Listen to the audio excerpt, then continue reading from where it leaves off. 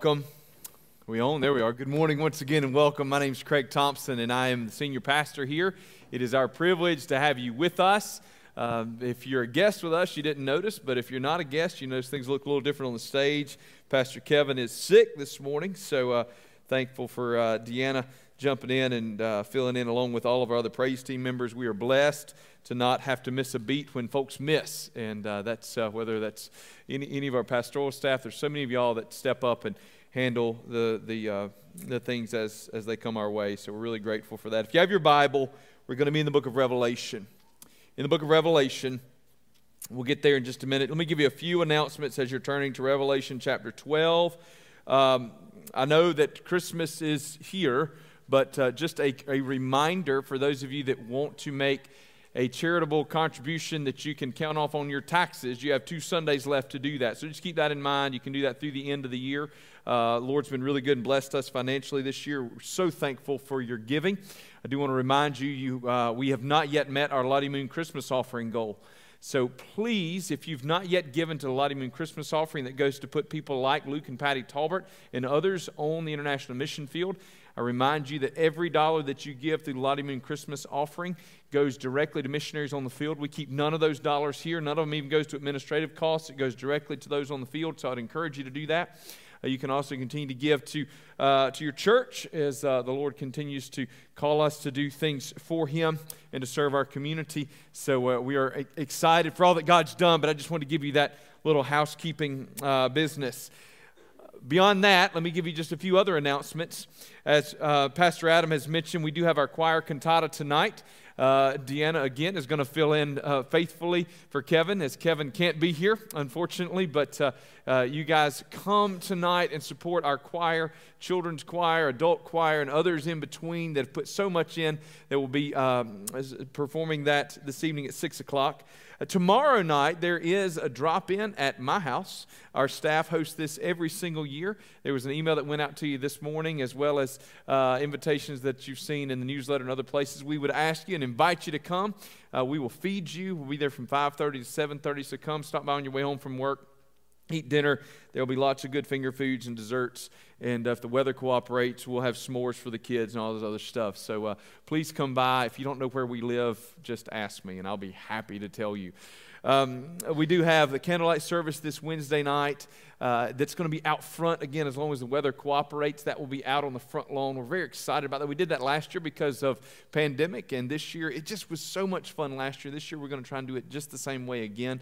So we will observe the Lord's Supper on Wednesday night as well. So I would invite you to come and join with us in that. And then as Pastor Adam has mentioned also, our Christmas Eve service, I believe that's Friday at 4. I know it's Friday. I believe it's at 4 o'clock.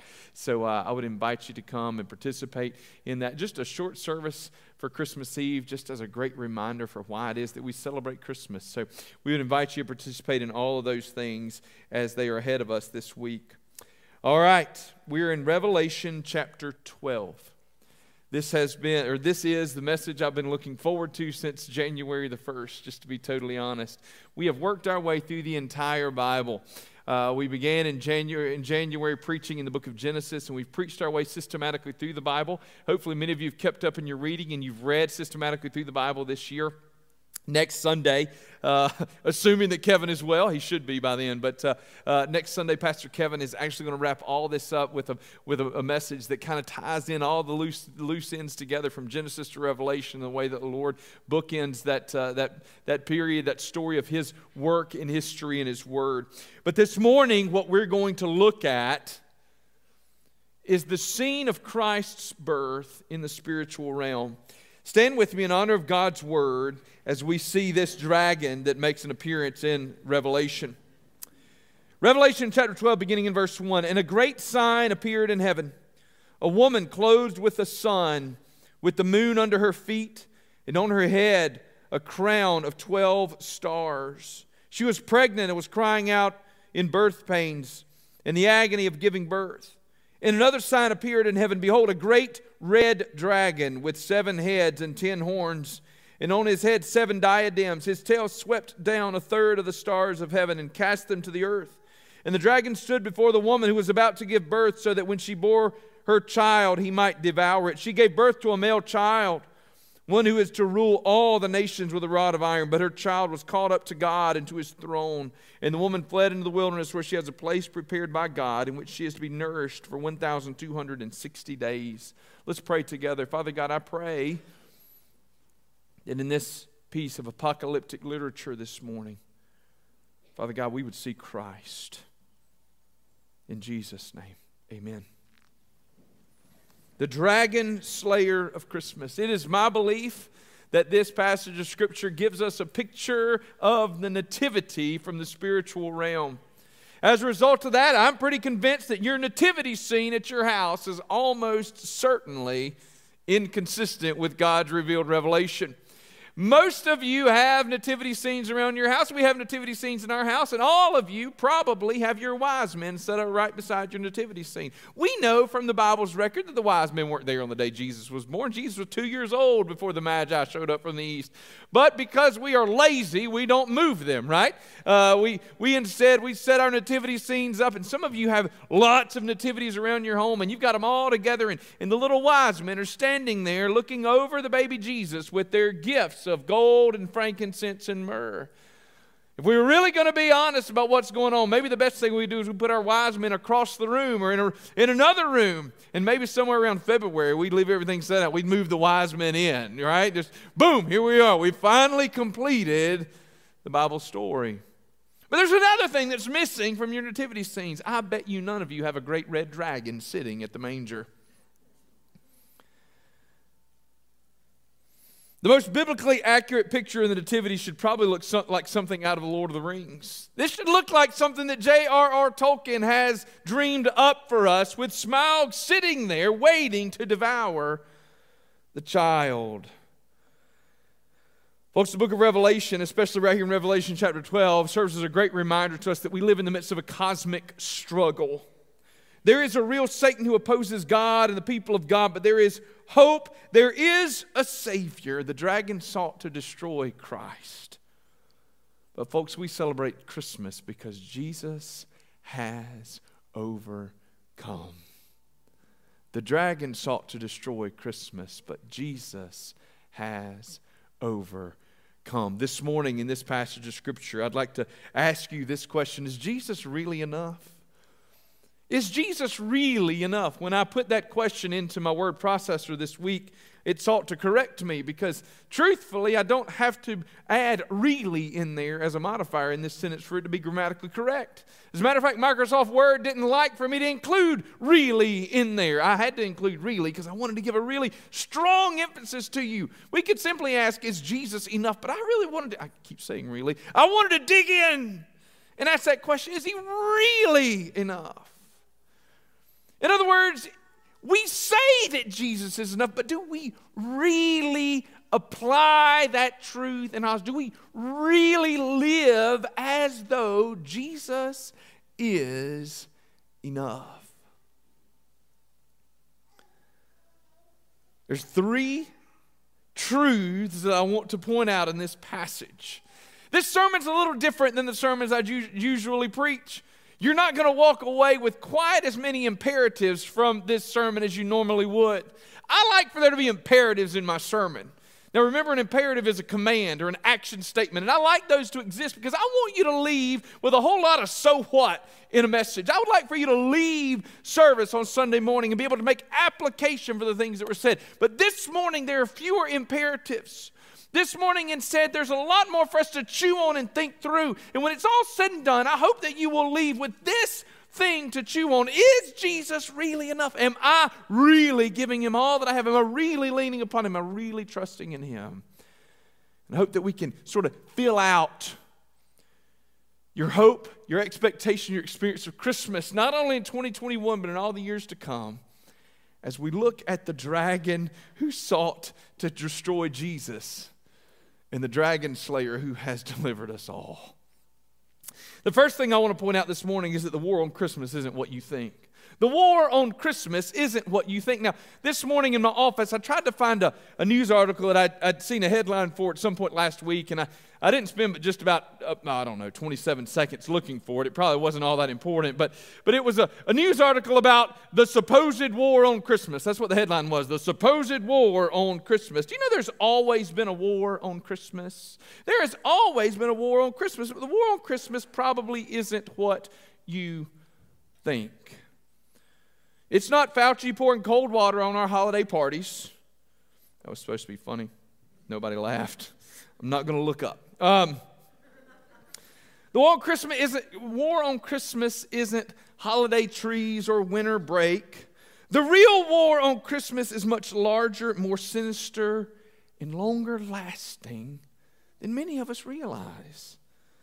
Dr. Seuss's Grinch had a plan to keep Christmas from coming. But even the Grinch was merely a faint shadow of a darker and more dangerous reality. If Revelation 12 is, as I believe, a picture of Christ's birth in the spiritual realm, then Revelation shows us the real war on Christmas. The opposer of God's people, the great enemy, Lucifer, Satan, who rebelled against God. The Bible says right here that he took down a third of the stars of heaven, a figurative picture for us to appreciate that when Satan was cast from heaven, he took a third of God's angels with him. This great enemy who sought to elevate himself to an equal standing with Father God. This great enemy of Christ stood ready not only to oppose the Christ child, but to destroy the Christ child at his birth. See, if Revelation 12 is, as I believe, a picture of Christ's birth in the spiritual realm, then it shows us that the real war on Christmas began before Jesus ever walked the face of the earth. The real war on Christmas was a war to keep Jesus from ever arriving. It was a war to keep salvation from ever coming into the world. It was a war to keep God from saving His people from their sin. A war to keep people separated from their God and to cease any hope or preparation for reconciliation. See, I believe that Revelation chapter 12 shows us a great cosmic struggle, and it serves as a great reminder that which we celebrate as a night of peace and tranquility was anything but. One writer, Chad Bird, has suggested a couple of Christmas carols that could capture the dark spiritual reality of Christmas. Silent night, violent night, hell and heaven meet to fight. How about this one? Hark the herald angels sing, a dragon waits to eat our king. The war on Christmas is not what you think. It's not a war to be fought on social media and in the news. The war on Christmas is a real cosmic struggle. A struggle where the powers of darkness seek to extinguish the light. But John tells us, of course, that the light has come into the world and the darkness could not overcome it. We will read those verses Wednesday night for our candlelight service. And in those dark moments, with lit candles, we will be reminded that the light shines brightly in the darkness. And the darkness cannot win. The great dragon sought to destroy Jesus before Jesus was ever alive. But the Bible says that God had a greater plan. The war on Christmas isn't what you think. The war on Christmas is far more sinister. The war on Christmas is far more serious. But the war on Christmas was not to be fought with keyboard warriors. Instead, it was fought with a conquering king. The second thing that we see this morning is that Jesus is more than you realize. The woman, the Bible says, gave birth to a child who would rule all the nations with a rod of iron. When we speak of Jesus, how often do we speak of Jesus as a king who would rule all the nations with a rod of iron? How often do our children come home and tell us their Sunday school lessons ago, we learned about King Jesus who will rule all the nations with a rod of iron? We tend to emphasize the grace and the mercy and the peace of Christ, which we are not wrong to do. Let me say that. Our children come home and tell us they learned about Jesus and Jesus came into their heart, or they would like to ask Jesus to do this.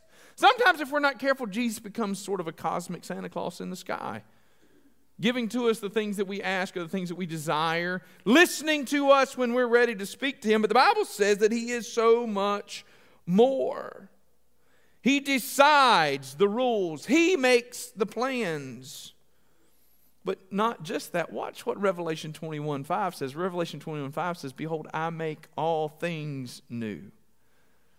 As evangelicals, we are right to emphasize personal belief in Jesus Christ and the necessity of individual life change that comes about as a result of a relationship with Jesus Christ. But sometimes we so emphasize the personal aspect of our Lord and Savior Jesus Christ that we miss the broader picture of all that Jesus will accomplish. What if I told you that Jesus came to do more than to save you from your sin? Jesus came to redeem the entire world, all of God's creation, from the curse of sin. Jesus came to make all things new, all things, not just personal salvation, cosmic salvation, ecological salvation, socioeconomic salvation, political salvation. This is Jesus' rule. The King who will bring about peace and joy. The King who will wipe away every tear and end death, disease, and famine. Do you understand that when Jesus came to set all things right, to make all things new, He came to undo all the curse of sin, all of the curse. We got to go all the way back to the book of Genesis where we began in January. If you miss a lot of things in this series of sermons on the entire book of the Bible, I want you to hear me say this. Genesis and Revelation are bookends of God's Word, and they were written intentionally by God that way. Genesis presents a picture of Adam and Eve in the garden, and Revelation ends with God's people back in the garden. Do you understand that Jesus came not just to deliver you from sin? Jesus came to undo the curse of sin. He's winding back the clock. The Bible says that as a result of sin, all sorts of things happen. Yes, people would die as a result of sin. People would be separated from God by their sin. But what are the other things? You would work and labor and toil by the sweat of your brow because thorns and thistles would work to oppose God's people in God's garden. Do you understand that in the new heavens and the new earth there will be no briars? There will be no thorns. There will be no thistles. Gardening would be an easy task. A joyful task. Would it be work? Yes, work is one of God's good gifts to us, but it is a joyous work that doesn't require us to beat back the curse. Do you understand, ladies, that prior to the entrance of sin in the world, childbirth was not a painful experience, but one filled only with joy? As a result of sin, we have death, pain, punishment, plague, famine, disease. Jesus came to undo all that has been done. My girls, one of my youngest especially, loves jewelry, but all my girls like to wear necklaces occasionally, and little girls are great with a necklace. Why are they great? Because they sometimes walk into your room with their hand like this, and they go, "Daddy, can you fix this?" "Well, what is it, sweetie?" And they open there, and you go, "Oh. How did that happen?" Right? It's like, what is that, sweetie? That ball of glistening metal that's crumpled up in your hand. What's my necklace? It got a little tangled somehow. A little tangled somehow? This doesn't even resemble a necklace anymore. Did you melt it down and start over? But if you're a good dad, like I try to be, right? What do good dads do? We sit down. And then it gets harder because your eyes begin to get worse. I thought that like old age would set in later, but you begin to stop. You know, but you begin to notice just a few things. Like I don't remember needing quite as much light as I now need to see these things, you know, that kind of stuff. And so, but you begin painstakingly to undo and to unwind. And here's what you know. Like, this is what you know as a parent. You know that somebody did this, right? As a parent, you're doing this, and the whole time you're going, if they had just done what I told them to do with this necklace 2 weeks ago, we wouldn't be in this boat. If you're a really good parent, you don't actually say that. You just do it, and you smile at them, and you go, sweetie, I took care of you. But if you're me, you go, if you'd have hung this on the shelf like you were supposed to, we wouldn't be in this boat. Then you breathe, you go, okay, I got it out. Now let me try to fix it. But you're working. Imagine that Jesus is carefully undoing all the mess that we've made. Think about how messed up we can make the world. We're again like little kids who get the Play-Doh for Christmas, and what do? We take and we dump all the little cans of Play-Doh into one giant ball to make one giant ball of multicolored Play-Doh, and then they look and they go, it's not perfect colors anymore, and we can't fix it. But you understand that we've done that with our world. We in our sinful ways, we mess up so much. We dirty up the waters. And yet the Bible says that Jesus is literally undoing all of the effects of sin. Every evil tyrant and ruler will stand to account under Jesus. The smog that we see in our cities and in countries across the world, do you understand that when the Bible says that Jesus is undoing the curse of sin, that will be wiped away? Briars, thorns, and thistles will be wiped away. Cancer will be no more. Murder will no longer exist. Violence will no longer exist. Jesus comes to make all things new. Every single thing. Folks, when we think about Christmas, I want you to know that Jesus is more than you realize. He's more than a baby in a manger. He's even more than a Savior on a cross. He's a king seated at the right hand of the Father with absolute rule and absolute authority. The war on Christmas isn't what you think, but folks, Jesus is more than you know. And this morning also I want you to know that Jesus will fulfill the anticipation of Christmas. Jesus will fulfill all of the anticipation of Christmas. Now, what does this mean? At least in part, what this means is that Jesus, can I call Jesus a politician? I don't know if that's okay, but if we think of a politician as a ruler and Jesus is a king, then I would just say to you, Jesus is the only politician who ever fulfilled all the promises he would ever make, right? So he would be the only good one, not the only good one, but definitely the best one. But when we think about Jesus fulfilling all the anticipations of Christmas, what do we think about as the anticipations of Christmas? Peace on earth, goodwill to men.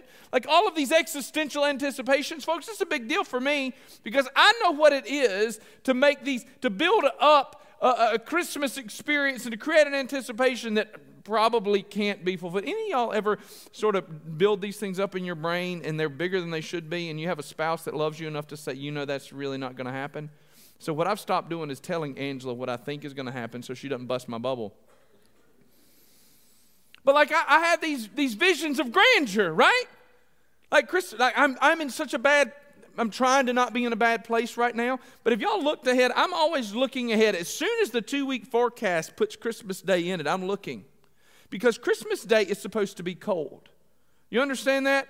It is not supposed to be 70 degrees. I'm supposed to be able to build a fire in my fireplace on Christmas morning and enjoy that fireplace without having to turn the air conditioner on at my house.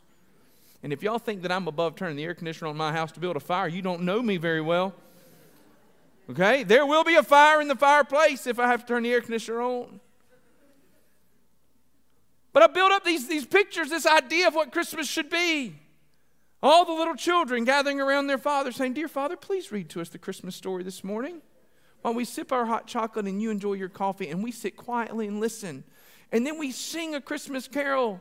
And we give praise to the Father for all the good things that He's given to us in our earthly father and mother and all these beautiful gifts in this wonderful home. Folks, I'd like to tell you that that's not kind of what goes through my brain, but it sort of is. Right? I build up these pictures that nobody can can do. But do you realize that we all sort of have these anticipations when it comes to Christmas? We're longing for the world to be different, if for only one day. We see flashes. Picked up a book this week on the Christmas truce of World War I. You ever seen those? The spontaneous truces that broke up in no man's land in World War I. Against the expectation, against even the commands of their officers. These troops came up out of the pits where they were hiding. They came up out of their lines and they crossed into enemy territory. There are pictures. There are pictures of enemies sharing cigarettes and cups of coffee and playing soccer games. For just one day, they celebrated. There was peace. There was this glimmer of hope. These are the things that we pray for, that we anticipate. When the angels said to the shepherds, peace on earth, goodwill to men on whom God's favor rests. Do you understand? They said peace on earth, as in peace over all the earth. Do you realize that Jesus comes not just to save you from your sin? He will bring about the destruction of all things bad and wrong and evil and hard. Swords will be beat into plowshares. There will be peace. Do you know that when it comes to Jesus, we can never expect too much, because He's more than we could ever hope for, more than we could ever dream about. Jesus will fulfill the anticipation of Christmas. But what about this dragon?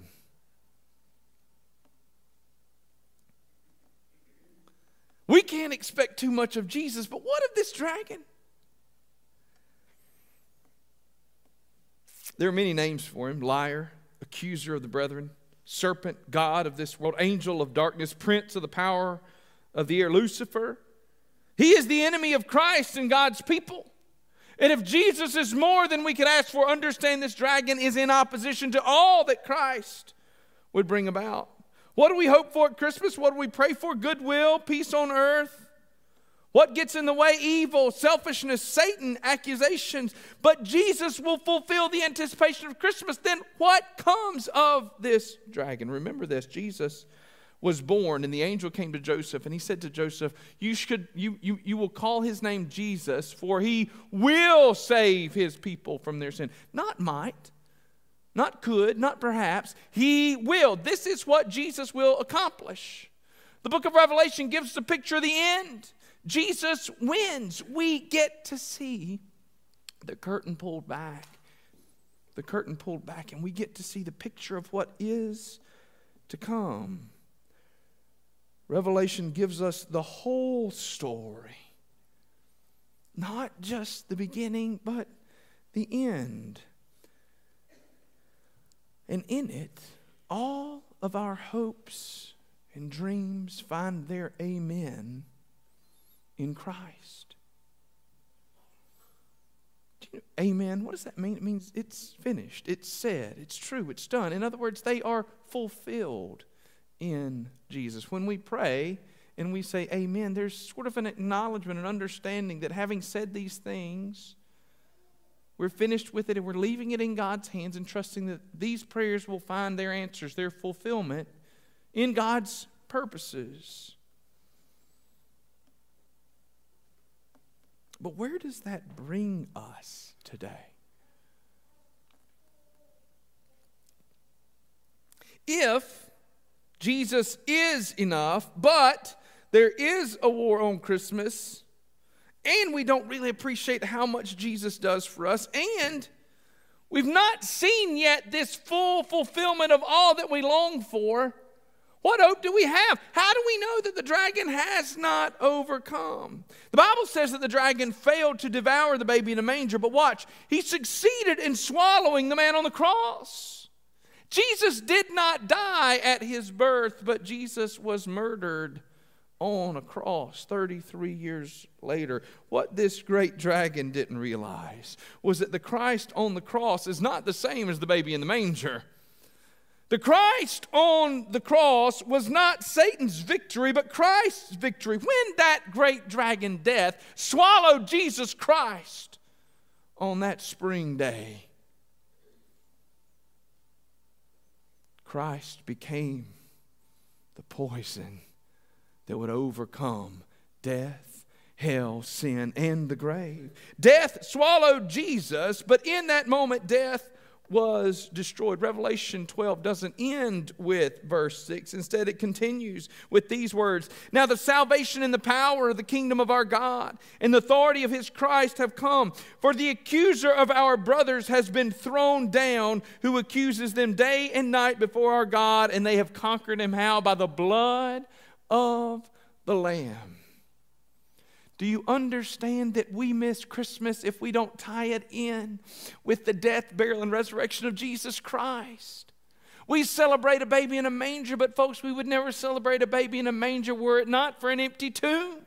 The baby in a manger would not be good news for us were it not for a bloody cross and an empty tomb and a ruling king. Jesus is more. So I ask you this morning, is Jesus enough? Is Jesus enough? Oh, we can look at our manger scenes and we can begin to think that, maybe I've got something on Jesus and we celebrate this baby, but I ask you, is Jesus enough for you? Do you see Jesus as more than a baby in a manger? Do you see Jesus as a Savior who has overcome the cross? Do you see Jesus as a great conquering King? Do you see Jesus in all of his fullness as the King who will bring to fulfillment all that he has promised? Do you see Jesus in all of his fullness as the King who will wipe away every tear from our eyes? Do you see Jesus as the great dragon slayer, the overcomer of death? Is Jesus enough? I assure you, Jesus is all you need this Christmas. Jesus is the world's greatest gift, not because he was laid in a manger. And we need to be regularly reminded of that. Jesus is our greatest gift, not because he was laid in a manger. Jesus is our greatest gift because he was laid in a grave and walked out 3 days later. The gift of Christmas is the baby who came to die. The hope of Christmas is that this Christ child will one day return and bring his reign to earth. Is Jesus enough?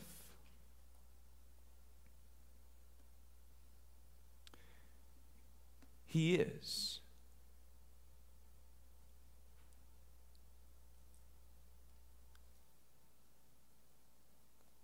You see, that's not a question that could be answered in the negative.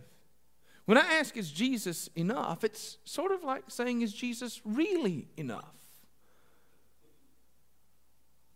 But we've got to finish that question, don't we? Is Jesus really enough for you? Have you decided that Jesus was enough? Have you invited this King to rule your life? To overcome your dragons, to deliver you from your sin, to rule your present and your future.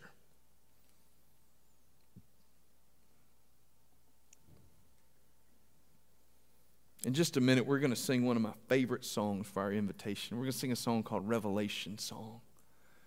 And it's a song of praise and glory and honor to the King. This morning, if you belong to Jesus, I want to invite you to sing with me to that King who is worthy. It's not a Christmas carol. But folks, it is the most fitting song we can sing on the back end of a song from Revelation. But today, if you need that King, if you need that salvation, today, if Jesus has been too small for you, if you've kept Jesus in a manger and today you need to see the King seated on the throne of your life, today, rather than just sing, I ask you to come, to acknowledge your sin and your need, to repent. That means to turn away from your sin and to come to Jesus. He comes to make all things new. And that's bigger than you, but watch this. it is also you. Jesus comes to make you new. Would you come today and be saved by the one who has overcome? Baby in a manger? Not in a long time. Instead, conquering King. Ready, anxious, and willing to rescue you from the grip of this great dragon who would accuse you and drag you to the pit, and instead to deliver you to life eternal. This is the King to whom we sing. This morning as we sing, would you come? Let me pray for us. Father in heaven, I thank you that Jesus is enough. Lord, as we celebrate Christmas, I pray we would never get so wrapped up in the trappings of Christmas, in the baby of Christmas, that, Lord God, we would forget the conquering King of Resurrection Day. Father, that we get so wrapped up in the baby in the manger that, Lord God, we would forget the Christ who calls us to more, the Christ who alone can save. Lord, as we sing, would you be glorified and honored? But Lord God, as we sing, would you move in the hearts of your people? Father God, would you move perhaps in the hearts of those who are not yet your people? Lord God, would you give somebody today the courage to trust you when they haven't trusted before? In Jesus' name, amen. Stand with us this morning. Stand with us this morning. And if you don't know Jesus Christ as your Savior, come today and experience a God who is more than you know. A Christ who has overcome. A Savior who will fulfill all of your expectations and anticipations. A Savior who will not only bring peace to the earth and goodwill to men, but will bring peace to your troubled hearts and good even into your family. Sing with us this morning. Would you come?